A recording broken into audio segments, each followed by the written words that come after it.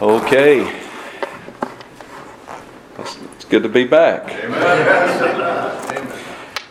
Let's turn our Bibles this afternoon to Hebrews, the book of Hebrews, chapter number 9. It has been a joy to be here with you from my part. I hope it's been a help in some way to the church and to every individual here.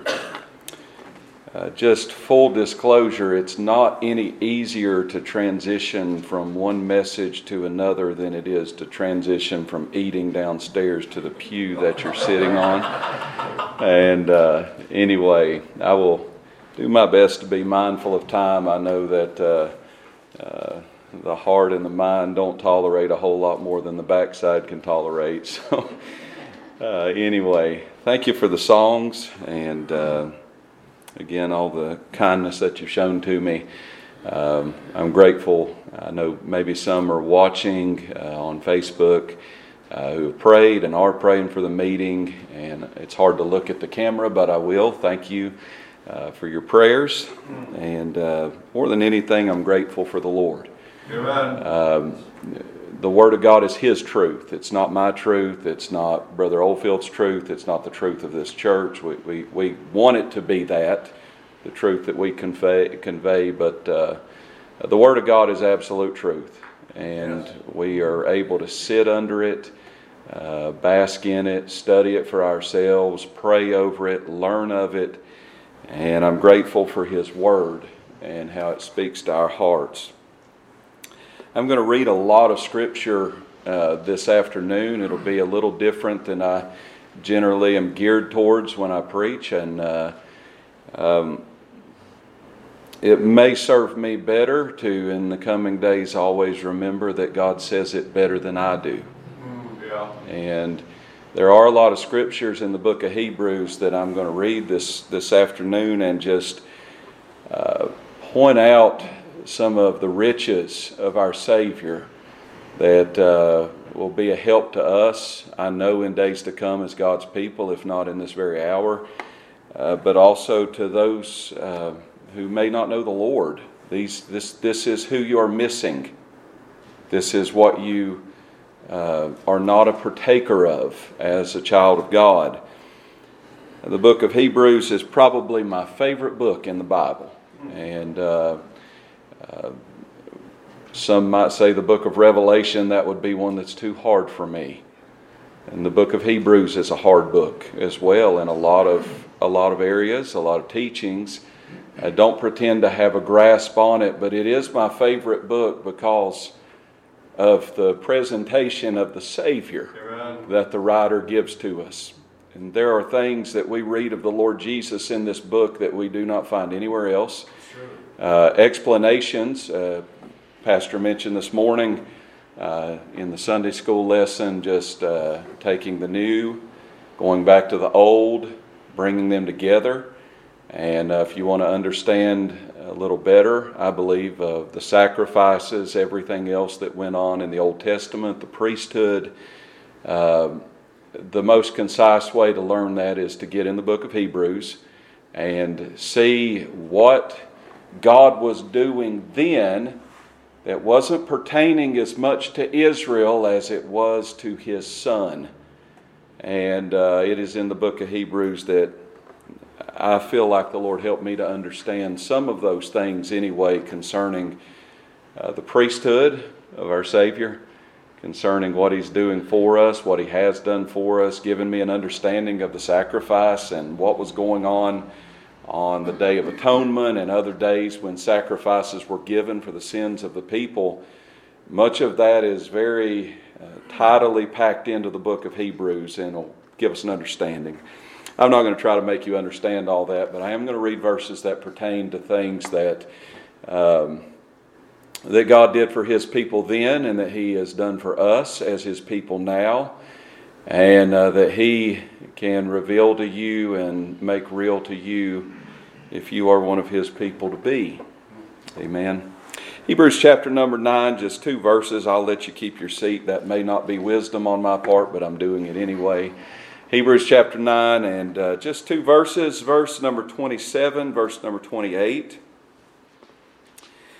And as it is appointed unto men once to die, but after this the judgment, so Christ was once offered to bear the sins of many, and unto them that look for him shall he appear the second time without sin unto salvation. Father, thank you for the Word of God again. Thank you for the gathering today and throughout the weekend, the fellowship of your people, the ministry of the Word of God. And Lord, I trust that you have ministered through your Word to us, something that will stay with us in days to come, that we can look back upon and remember ways that you've spoken to us through your Word. I pray you'll give us some things to take with us this afternoon. Remind us of who you are and what you've done, what you continue to do for us. And I pray for liberty in the service this afternoon to preach, to understand, to hear, to respond with our hearts to the Word of God. And help me to say what needs to be said only in Jesus' name. Amen.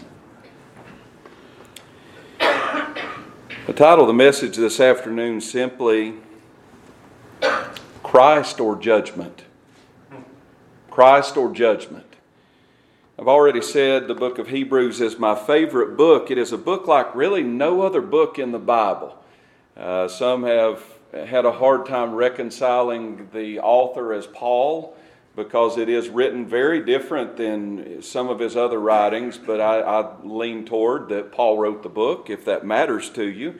And if you don't lean that way, then don't let that matter to you. But it perfectly summarizes the Old Testament law, the purpose of it, the priesthood, the sacrifices, and all of those things in relation to the Son of God, the Lord Jesus. In this book, there are some of the richest and most glorious truths of the Savior presented to us. But along with our verse this afternoon that I've read, our two verses, it also records some of the most fearful warnings in all of the Scriptures. This book, as you read it, can carry you from heights of worship, where you see the Lord and magnify Him in your heart, to reading across some of the warnings of judgment. It can take you to the depths of fear and reality.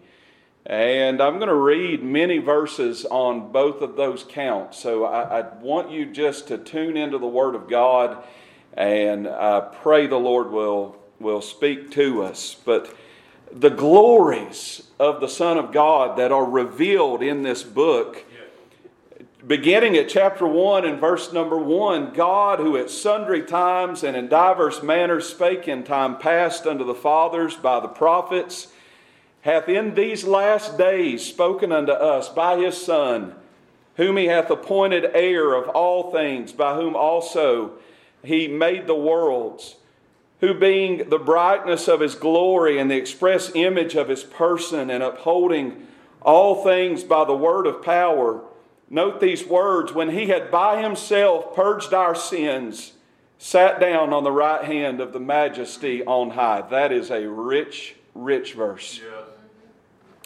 Carrying on, chapter number 2 and verse number 9. We see Jesus, who was made a little lower than the angels for the suffering of death, crowned with glory and honor, that He, by the grace of God, should taste death for every man. For it became Him for whom are all things, and by whom are all things, in bringing many sons unto glory, to make the captain of their salvation perfect through sufferings. For both He that sanctifieth and they who are sanctified are all of one, for which cause He is not ashamed to call them brethren. How rich is that? Saying, I will declare Thy name unto my brethren, in the midst of the church will I sing praise unto Thee. And again I will put my trust in Him. And again, behold, I and the children which God hath given me. For as much then as the children are partakers of flesh and blood, He, that is Jesus, He also Himself likewise took part of the same, that through death He might destroy him that had the power of death, that is the devil, and deliver them who through fear of death were all their lifetime subject to bondage. I could read that again and again and again. That is what He has done for my soul. For verily He took not on Him the nature of angels, but He took on Him the seed of Abraham. Wherefore in all things it behooved Him to be made like unto His brethren, that He might be a merciful and faithful high priest in things pertaining to God, and to make reconciliation for the sins of the people. For in that He Himself has suffered being tempted, He is able to succor them that are tempted. This is what He does for His children. He runs to our side to help us when we are tempted and when we are struggling. Chapter 4, verse 14. Seeing then of Jesus that we have a great high priest that has passed into the heavens, Jesus the Son of God, let us hold fast our profession. For we have not an high priest which cannot be touched with the feeling of our infirmities, but was in all points tempted like as we are, yet without sin. Let us therefore, because of this, because He knows our frame, let us therefore come boldly unto the throne of grace, that we may obtain mercy and find grace to help in time of need. We continue with chapter 5, verse number 5. So also Christ glorified not Himself to be made an high priest, but He that said unto Him, Thou art my Son, today have I begotten Thee. As He saith also in another place, Thou art a priest forever, after the order of Melchizedek, who in the days of His flesh, when He had offered up prayers and supplications with strong crying and tears unto Him that was able to save him from death, and was heard in that he feared, though He were a son, yet learned He obedience by the things which He suffered, and being made perfect, He became the author of eternal salvation unto all them that obey Him. Again, let these soak in. Chapter 7, verse 22. By so much was Jesus made a surety of a better testament. And they truly were many priests, because they were not suffered to continue by reason of death, but this man Jesus, because He continueth ever, hath an unchangeable priesthood. Wherefore He is able also to save them to the uttermost that come unto God by Him, seeing He ever liveth to make intercession for them.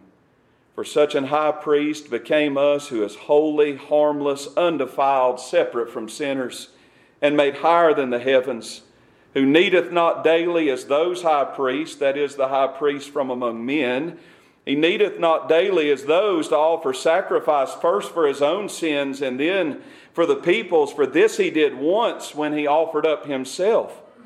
For the law maketh men high priests which have infirmity, but the word of the oath which was since the law maketh the Son, who is consecrated for evermore. Chapter 9, verse number 11.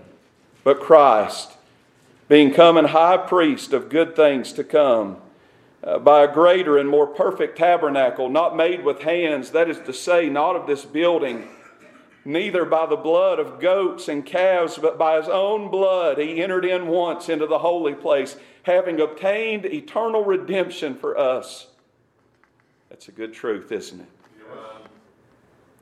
For if the blood of bulls and of goats and the ashes of an heifer sprinkling the unclean sanctifieth to the purifying of the flesh, how much more shall the blood of Christ, who through the eternal Spirit offered Himself without spot to God, purge your conscience from dead works to serve the living God. That's rich truth. Verse 24. For Christ has not entered into the holy places made with hands, which are the figures of the true, but into heaven itself, now to appear in the presence of God for us. Nor yet that He should offer Himself often, as the high priest entereth into the holy place every year with blood of others. For then must He often have suffered since the foundation of the world. But now, once in the end of the world, hath He appeared to put away sin by the sacrifice of Himself. Chapter 10, verse 11. And every priest standing daily ministering and offering oftentimes the same sacrifices, which can never take away sins. But this man, after he had offered one sacrifice for sins forever, sat down on the right hand of God, from henceforth expecting till His enemies be made His footstool. Notice verse 14, for by one offering he hath perfected forever them that are sanctified. Oh, that's a good verse. Yes. Yes. Chapter 13 and verse number 8. Jesus Christ, the same yesterday and today and forever. Chapter 13, verse 20. Now the God of peace that brought again from the dead our Lord Jesus Christ, that great shepherd of the sheep, through the blood of the everlasting covenant, make you perfect in every good work to do His will, working in you that which is well-pleasing in His sight, through Jesus Christ, to whom be glory forever and ever. Forgive the pronunciation. I cannot say it any other way. Amen. Right. And I say it to every truth that has just been presented to us of the priestly work of the Lord Jesus. What He did for us on the cross still speaks for us today because He is our ever-living high priest. These are glorious truths. This is the Christ of the Bible. And when we speak of the gospel of the Lord Jesus Christ, this is the gospel of the one that is written of in this book. What glorious truths of Christ are revealed unto us. But along with that, there are fearful truths about the judgment of God. There really is, it really is a one or the other. It really is Christ or judgment. It really is embracing all the riches of the Son of God, all of His work, all of His sacrifice that was done on our behalf. It is believing that, turning from our sins, or it is facing the same judgments that are written of in this book. Warnings. Chapter 2 and verse 1 of Hebrews. Forgive me for going back and forth, but it would have been disjointed to put these together. Chapter 2, verse 1. Therefore, because of all we know of Christ, therefore, because of what we've read of Him in the first chapter, therefore, because He has purged our sins by Himself, therefore, he says, we ought to give the more earnest heed to the things which we have heard, lest at any time we should let them slip. For if the word spoken by angels was steadfast, and every transgression and disobedience received a just recompense of reward, how shall we escape if we neglect so great salvation, which at the first began to be spoken by the Lord, and was confirmed unto us by them that heard Him, God also bearing them witness both with signs and wonders, and with diverse miracles and gifts of the Holy Ghost, according to His own will. There is no other salvation. There is no escape from judgment to come apart from the man Christ Jesus and faith in His finished work. Amen. This would probably be a good time to say something that I left off on Friday evening.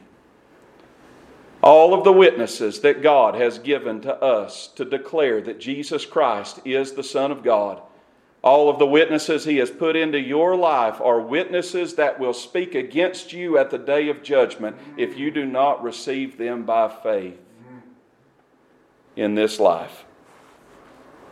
Warnings. Chapter 3, verse 12. Take heed, brethren, lest there be in any of you an evil heart of unbelief in departing from the living God. But exhort one another daily while it is called today, lest any of you be hardened through the deceitfulness of sin. That's a really sharp warning. Chapter 4, verse 1. Let us therefore fear, lest a promise being left us of entering into His rest, any of you should seem to come short of it. Strong warning. Chapter 4, verse 11. Let us labor therefore to enter into that rest, lest any man fall after the same example of unbelief. Chapter 6, verses 4 through 8. It is impossible for those who were once enlightened and have tasted of the heavenly gift and were made partakers of the Holy Ghost and have tasted the good word of God and the powers of the world to come, if they shall fall away, to renew them again unto repentance, seeing they crucify to themselves the Son of God afresh and put Him to an open shame. For the earth which drinketh in the rain that cometh oft upon it, and bringeth forth herbs meet for them by whom it is dressed, receiveth blessing from God. But that which beareth thorns and briars is rejected, and is nigh unto cursing, whose end is to be burned. These are strong verses. Chapter 10, verse 23. Let us hold fast the profession of our faith without wavering, for he is faithful that promised. And let us consider one another to provoke unto love and to good works, not forsaking the assembling of ourselves together, as the manner of some is, but exhorting one another, and so much the more as you see the day approaching. For if we sin willfully, after that we have received the knowledge of the truth, there remaineth no more sacrifice for sins. Think about those words for a brief moment. No more sacrifice for sins.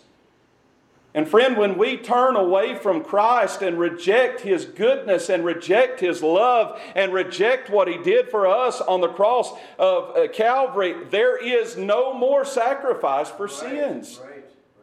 And He is giving here in this passage, as I interpret it, a sharp warning to those who would look to another system by which they could be cleansed. He is speaking to the Hebrews.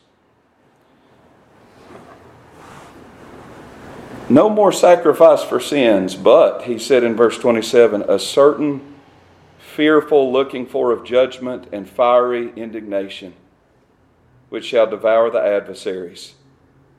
He that despised Moses' law died without mercy under 2 or 3 witnesses. Of how much sorer punishment, suppose ye, shall he be thought worthy, who hath trodden under foot the Son of God, and hath counted the blood of the covenant wherewith he was sanctified an unholy thing, and hath done despite unto the Spirit of grace? For we know them as said, vengeance belongeth unto me, I will recompense, saith the Lord. And again, the Lord shall judge His people. Note this word, it is a fearful thing to fall into the hands of the living God. Is there anything in our Bible that negates that truth? Absolutely not. It is a fearful thing to fall into the hands of a living God. Verse 38, now the just shall live by faith. But if any man draw back, my soul shall have no pleasure in him. Chapter 12, verse number 14. Follow peace with all men and holiness, without which no man shall see the Lord. Looking diligently, lest any man fail of the grace of God, lest any root of bitterness springing up trouble you, and thereby many be defiled. Lest there be any fornicator or profane person as Esau, who for one morsel of meat sold his birthright. For you know how that afterward, when he would have inherited the blessing, he was rejected. For he found no place of repentance, though he sought it carefully with tears. Think of some of these words. No place of repentance. No more sacrifice for sins. A fearful thing to fall into the hands of a living God. And then we'll conclude our reading of these verses with a few more. Verse 25 of chapter number 12. See that you refuse not him that speaketh. For if they escape not who refused him that spake on earth, much more shall not we escape if we turn away from him that speaketh from heaven, whose voice then shook the earth, but now he hath promised, saying, yet once more I shake not the earth only, but also heaven. And this word, yet once more, signifieth the removing of those things that are shaken, as of those things that are made, that those things which cannot be shaken may remain. Wherefore we, receiving a kingdom which cannot be moved, let us have grace whereby we may serve God acceptably with reverence and godly fear, for our God is a consuming fire. I will be honest, these are difficult verses. Some of them, the meaning is found in them. They are dealing with certain people. But these are hard verses to consider for one who is not a receiver of the blessings of God at the hand of His Son, Jesus Christ. They really lay out to us two alternatives. They lay out to us the riches of the Son of God and what He does for His people and what He has done for His people. Or the judgment that surely awaits for those who turn from Him, who reject Him, who deny His work, and will not believe upon him. These two great subjects are brought together in our text right here, chapter number 9, verse number 27.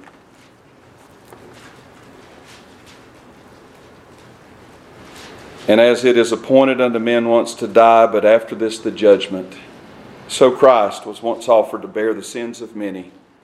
And unto them that look for him shall he appear the second time without sin unto salvation. Here is judgment, and here is the rich truth of salvation in the Lord Jesus. Amen.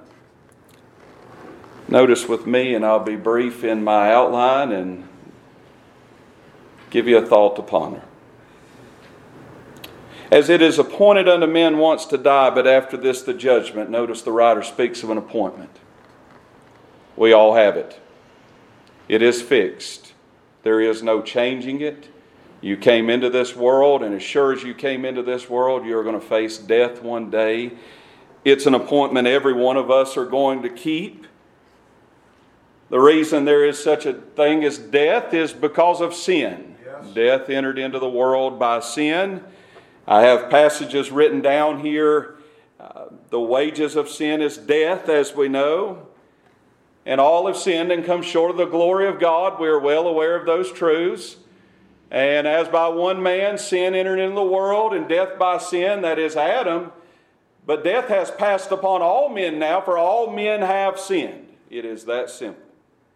One day I'm going to face the grave because of the reality of sin. And the wages of sin are death. Ezekiel chapter 18 tells us two different times, the soul that sinneth, it shall surely die. And because of this, we are warned to flee from the wrath to come, because we face death, and then there is an afterward that he speaks of. There's the appointment. It is appointed unto men once to die. This is what we are faced with one day. And after this, the judgment. How many of you are terrified of dying today? You know, I find as people get older, most of the time at least they'll verbalize that they have accepted the fact that they're going to pass from this earth one day. It's the way of all men. David said, I go the way of all the earth, and that's every one of us. And you say today, well, I don't really fear death so much. It's just a part of things. That's good. I'm glad that you don't fear your appointment, because whether you're afraid of it or not, it's coming. That's right. I don't know that it was a fear of death that God first struck my heart with. But I do remember the first time that the God of heaven ever spoke to my heart. Now, I am getting ready to get on an airplane Tuesday, and that was the exact place that I was in the spring of 1999 as a 20-year-old.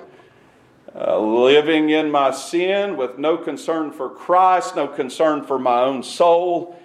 And I will never forget, as long as I live, going down I-85 into Georgia to Atlanta International Airport, and the God of heaven speaking to my heart and just making it so real to me. He made it real. This plane you're going to get on, it could go down, and if it does, he didn't stop with death. You and your friends, you'll die and you'll go to hell, and rightfully so. And it wasn't so much the death, but it was the reality of who I was and what I was, and the judgment that was ahead of me that gripped my heart and struck my heart.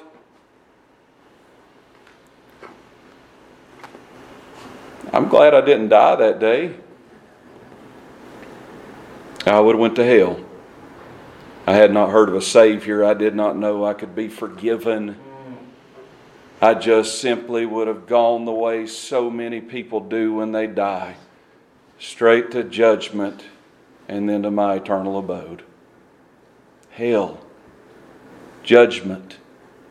These things are real. It is appointed unto man once to die, and after this the judgment. We all have an appointment. After this, we are going to be faced before God with what we've done in our lives, what we've done with His Son, what sins we've indulged in and committed. And this is a fearful thing. Again, a verse of judgment in the book of Hebrews. I was sharing my testimony I think it was the last time I flew up here. I'd sat next to a couple and I didn't have a lot of discretion.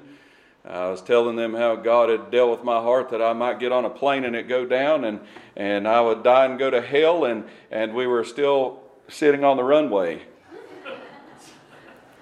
It dawned on me after, being naive has always been a good gift of mine, but listen, death is not the end. Okay? I spoke to a young man on Main Street in Hendersonville, North Carolina, and his concept of life and death was simply this: we live a little while, we do what we want to do, and then everything goes black. That's the end of it. It is appointed unto man once to die, but after this, the judgment. There is an appointment, but that appointment is met with an afterward, after this. And let me say, after this is not a drop in the bucket to what is ahead of us. We are not living on earth eternally. If you do well, you have 70 years, 70 years. That's the days of man. And if you do real well, 80 years. Well, that makes it sink in, doesn't it? Short life, it's but a vapor.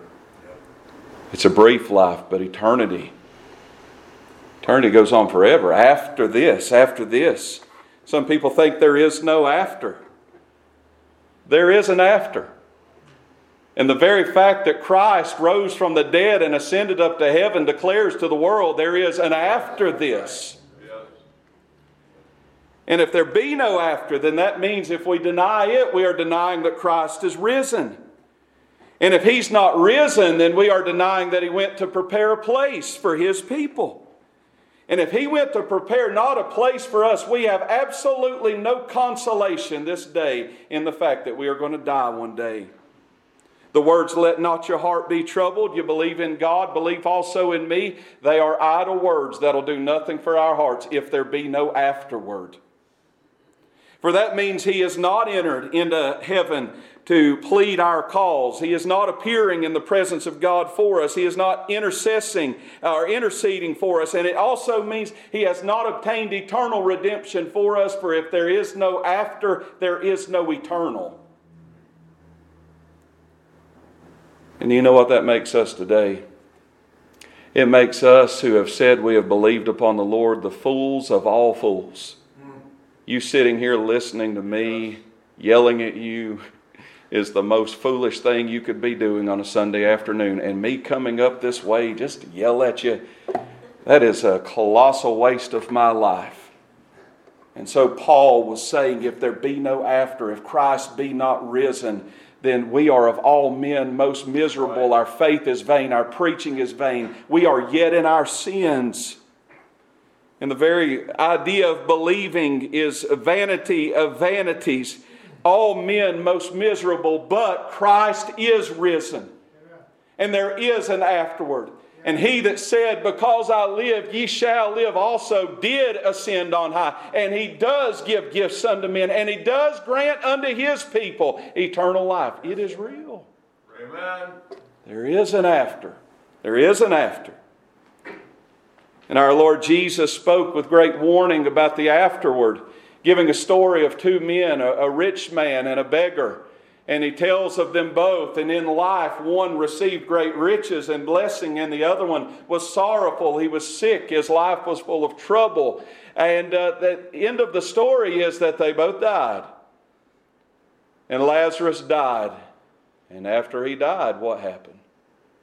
The angels carried him to Abraham's bosom, and the rich man died. And in hell he lifted up his eyes, being in torment. That is the afterward. And Jesus laid out the difference. It is faith in me, or it is hell to come. Surely, as He spoke, it is true. He gave the great words to the thief on the cross. "Today thou shalt be with me in paradise." Amen. Oh, there is an afterward. An appointment. We will face death. An afterward. That is not the end, but the beginning of eternity. He speaks also of our accountability. The afterward. Well, what's in the afterward? The judgment. That is when we stand before God who gave us life. He speaks of this judgment in multiple places. There are different facets to it. Admittedly, that's not the message today, though. But what I know is this. Every last one of us, when we step out of this life, are going to go and give an account for what we have done, whether or not we have believed savingly upon the Lord Jesus Christ, what we have done in our lives, even as we have believed upon Him.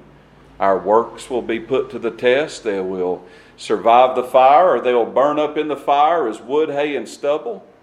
There is an afterwards, and there is a giving of judgment. And the judge of all the earth will do right.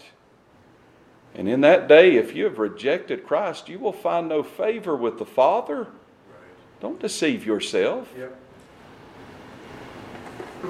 And then the question must be begged, if I'm going to die one day and I have this appointment and I'm going to stand before God and I'm going to give account for myself, when is that day going to be?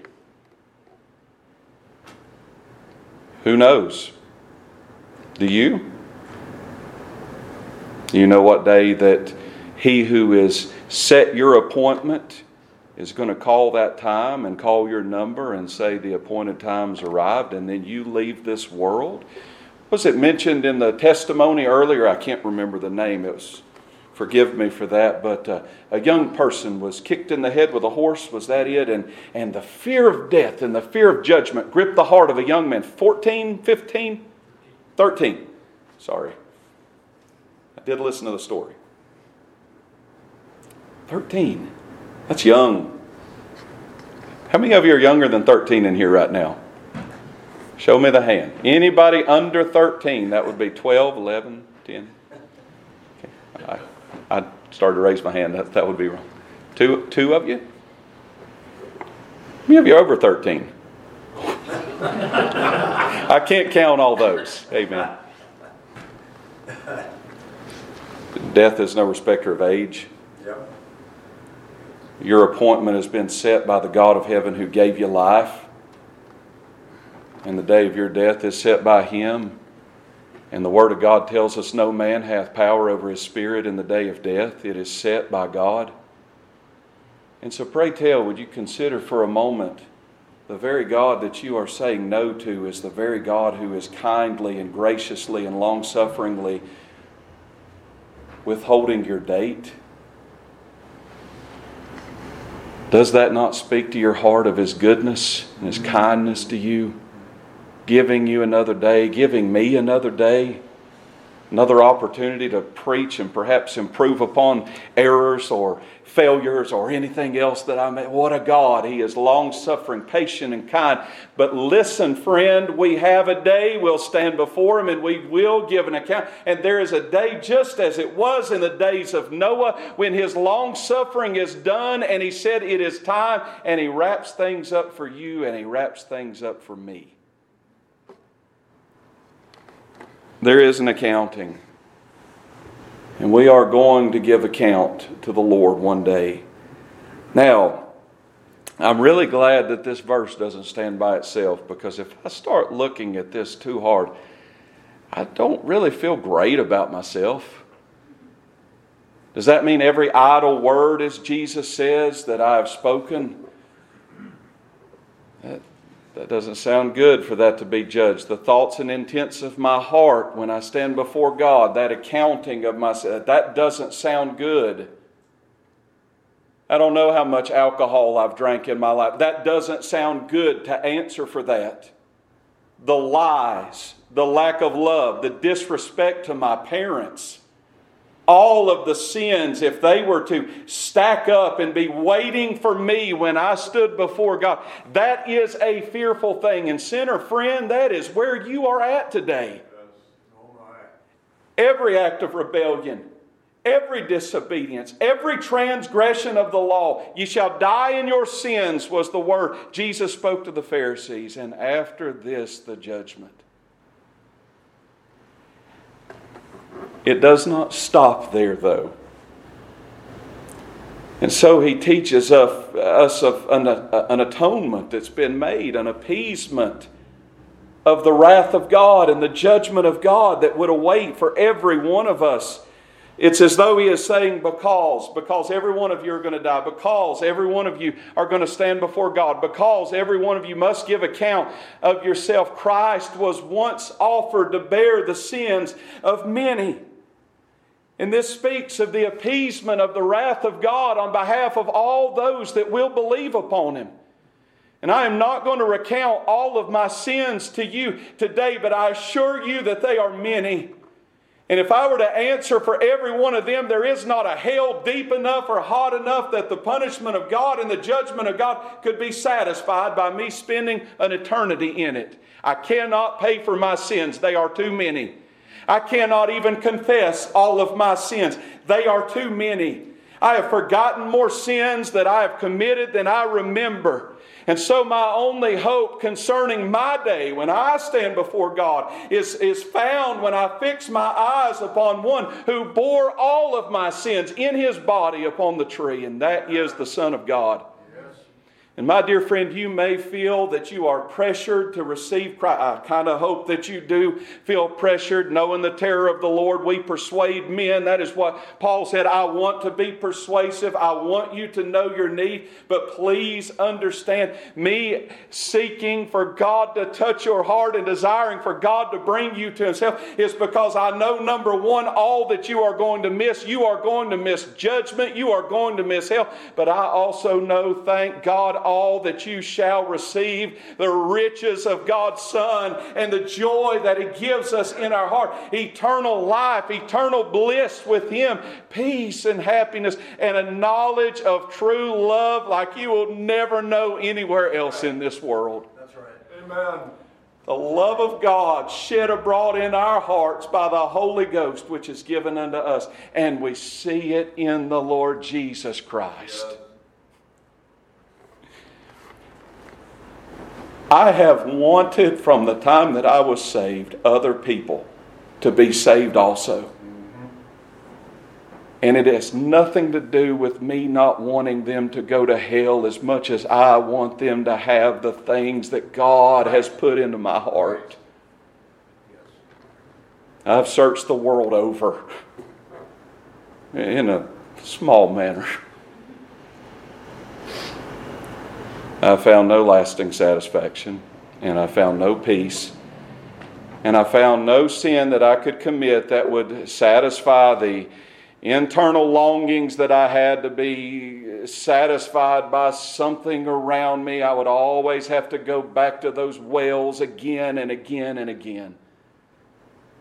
But friend, when I looked upon the Lord Jesus, when God by grace brought me to see His Son, it was like I had dipped my bucket down in a well and took a big drink of something that I would never be thirsty again. I'm pretty sure I read that in my Bible somewhere. He's the living water. And if you will partake of Him, listen, I could tell you, and I wish shake you into reality. You're going to stand before God. There is a day you're going to answer for your sins. There is a hell for those who reject Christ. It's as simple as that. It is eternal punishment. And from hell, the lake of fire. It's not a joke. It's not a game. Listen, I don't want that for lost people, but if we could just bottle up what we have as the people of God and hand you a bottle and say, drink it. Oh man. One man said, I think we'd put the alcohol companies out of business. Amen. The appeasing. Notice these words, and I will wrap this up. And as it is appointed unto men once to die, but after this the judgment. So Christ was once offered to bear the sins of many, and unto them that look for Him. Who is this? Who are the them? Can you not see yourself in the them? Why are you telling yourself that you can't be the them? It doesn't put any limitation right here in this verse at least. And unto them that look for him, every last one who look for him shall he appear the second time without sin unto salvation. I marvel at how many times it just doesn't it display the natural enmity of the mind of man with God when we have a hard time receiving the promises of God, but we can appropriate every verse of judgment against us, but we can't somehow appropriate the gospel to our own account. Oh, it's just natural enmity. Jesus said that we could come, and he bids us look unto him. All the ends of the earth, Yes. North Carolina, Oklahoma, Washington, Idaho. Look unto me and be ye saved.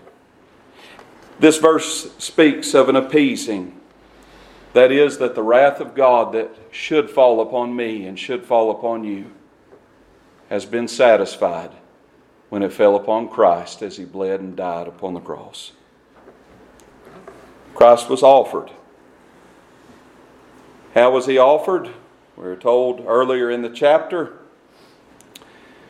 that he offered himself by or through the eternal Spirit. He offered himself up to pay our penalty. He was offered to bear the sins of many. To bear, that is, he bore. He bore our sins in his body upon the tree. Surely he hath borne our griefs, Isaiah said, and carried our sorrows. He bore the punishment of God. For God spared not his own Son, but delivered him up for us all. And friend, if you'll look to him, he will spare you because he spared not his Son. And then I must remind you, he who bore our sins also is the same Lord who is coming back in flaming fire, Yes. taking vengeance upon them that believe not God. I didn't write this book. I like making people happy. You may not believe that, but I do. I would pick other messages to leave you with. I like smiling. I like cutting up. We all do. God wrote this book. Yes. And he has given unto us warnings of what is ahead. He has given unto us the riches of the gospel in the pages of this book. And he has declared unto us the glories of his Son. I cannot declare them, so I just tried to read them. I pray that you'll look to him. Enter into the joy of the Lord here upon earth. Amen. Even before that eternal joy that awaits the people of God. If you're not saved, I just want you to know Jesus. He's worth knowing. Yep. Amen. Amen. That's a good place to say amen. Father, thank you for the Word of God. It does at times, as we read it, remind us of where we would be without you, what we would face were it not for your kindness and mercy that you've shown to us in the Lord Jesus. And I pray you might make these truths real in all of our hearts, whether lost or saved, even as your children. We have a day that's appointed. We don't know our time. Help us to make the best use of our days that it would glorify you the most. I ask you to draw upon all of our hearts to teach us what it means to have a reverential fear of you. I fear with myself I lack that, Lord, and I pray that you will help us as your people to fix our eyes upon you. And Lord, please draw upon the hearts of those who are lost. Help them to, Lord, you said they would be willing in the day of your power.